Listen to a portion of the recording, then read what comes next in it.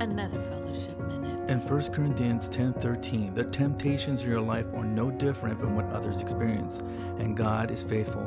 He will not allow the temptation to be more than you can stand. When you are tempted, He will show you a way out so you can endure.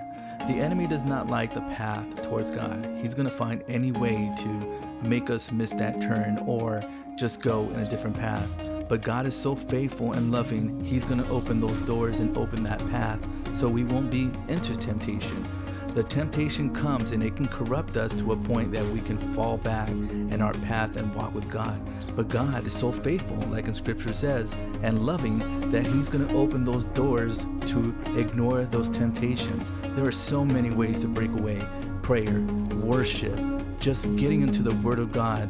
All those areas can be a great way to escape that temptation and never ever falling back from fulfilling that temptation that the enemy throws at us. Fellowship Minute is provided by Fellowship.fm and Angel Broadcasting Network.